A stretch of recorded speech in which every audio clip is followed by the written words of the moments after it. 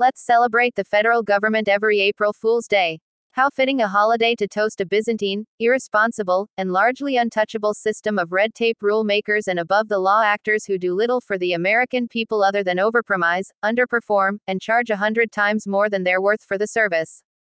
This is a bureaucratic leviathan so corrupt that it requires a cottage industry of lobbyists to enrich the public servants, so unserious in its missions that it can't finish one war before starting the next, so anti-American in its sentiments that it routinely proclaims its citizens the most villainous racists and rubes on earth, and so incompetent in executing its long-term strategies that its reckless spending of borrowed monies has pushed the dollar to the brink of collapse. What profligate, vain, sanctimonious fools have permanently taken over the national government? What morally vacuous scoundrels and scolds have taken up residence where giants of intellect and great defenders of freedom once stood? How craven yet supercilious are these embarrassing Marie Antoinettes who bask in their own illusory superiority while nonchalantly declaring that men are now women, that fear of death justifies destroying daily life, that face masks magically prove one's virtue, and that all free Americans must now bow down before the state's false religion of the woke and perpetually aggrieved. Caligula had nothing on the current crop of poseurs and pretenders who rule Americans through fear while doing absolutely nothing for America.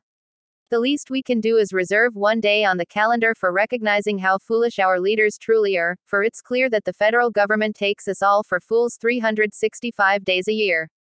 $28 trillion in debt, and all we have to show for our coming financial doom is a constitution as broken as our crumbling bridges and roads and a ruling class of DC despots who spend their days steeping America in socialism while viciously attacking American citizens is deplorable, white supremacist, bitter clinger Neanderthals not worthy of the same respect showered upon the thousands of foreign nationals who break in here daily.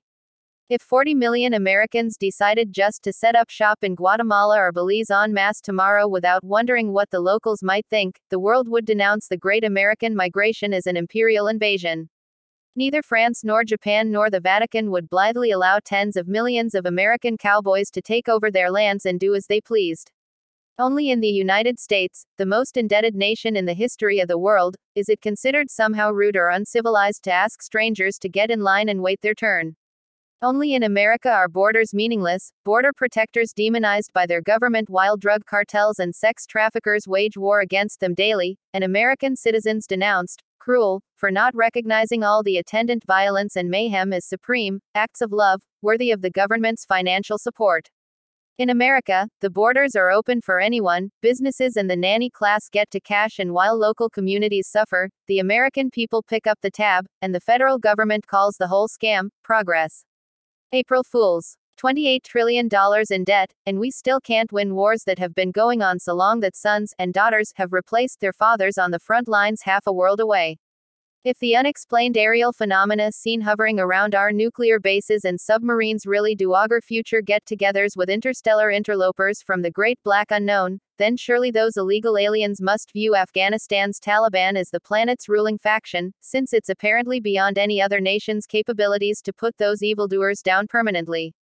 The United States spends more on defense than the next 10 countries combined but can't finish off one of the poorest enemies on the planet in combat that has lasted 5 times as long as the entirety of World War II. And instead of pondering how America's military brass and political leadership could allow the world's best war fighters to languish in a perpetual stalemate, the federal government has decided that the best use of its time and resources is to redesign the armed forces into some kind of feelings-based, safe space, that men in skirts, pregnant women, and Black Lives Matter Marxists will find appealing. Conflict with China looms, and the good folks in DC have decided first to wage war against masculinity, purge the troops of men who actually enjoy throwing a punch, and redesign platoons into something more fitting for Mount Holyoke's faculty lounge. April Fools. $28 trillion in debt, and we have less financial leverage over China than the communists have over us. For 30 years, the American government has intentionally ignored China's human rights abuses while single-handedly elevating that once crippled nation from a third world, poverty-stricken, agrarian police state with limited regional clout to an industrial and manufacturing powerhouse and dangerous geopolitical foe in the monumentally mistaken belief that Western economic integration would tame and assimilate communists in China rather than the other way around. From the Tiananmen Square massacre of '89 to today's Uyghur genocide, American politicians and corporations have looked the other way and chosen to enrich themselves while transferring America's manufacturing dominance, know-how, and wealth to an enemy nation that wishes us existential harm.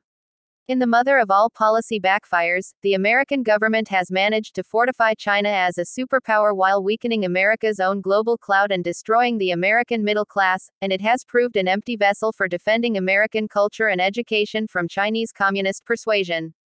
And after setting into motion one of the greatest geopolitical blunders of the last 2 centuries, those same strategic thinkers must now sit idly by and watch as China joins forces with Russia to exert economic and military dominance over Eurasia and half the world's population, the one strategic calamity that the federal government sought to prevent ever since Nixon first set foot on Chinese soil 50 years ago. How will the federal government respond to this emerging Sino-Russian dominance? It will focus its efforts at NATO and in the UN on fighting climate change so it can pretend to do much while doing nothing at all. The Washington establishment class will tilt at windmills and guzzle that New World Order elixir until it's drunk and wobbling before realizing that it has squandered all its power fighting all the wrong battles, including those waged against the American people themselves. But at least those fools will have their political correctness and climate change fantasies to keep them warm at night and what's left of their Chinese campaign contributions to get them through the rainy days ahead. That, and they'll always be remembered on April Fool's Day.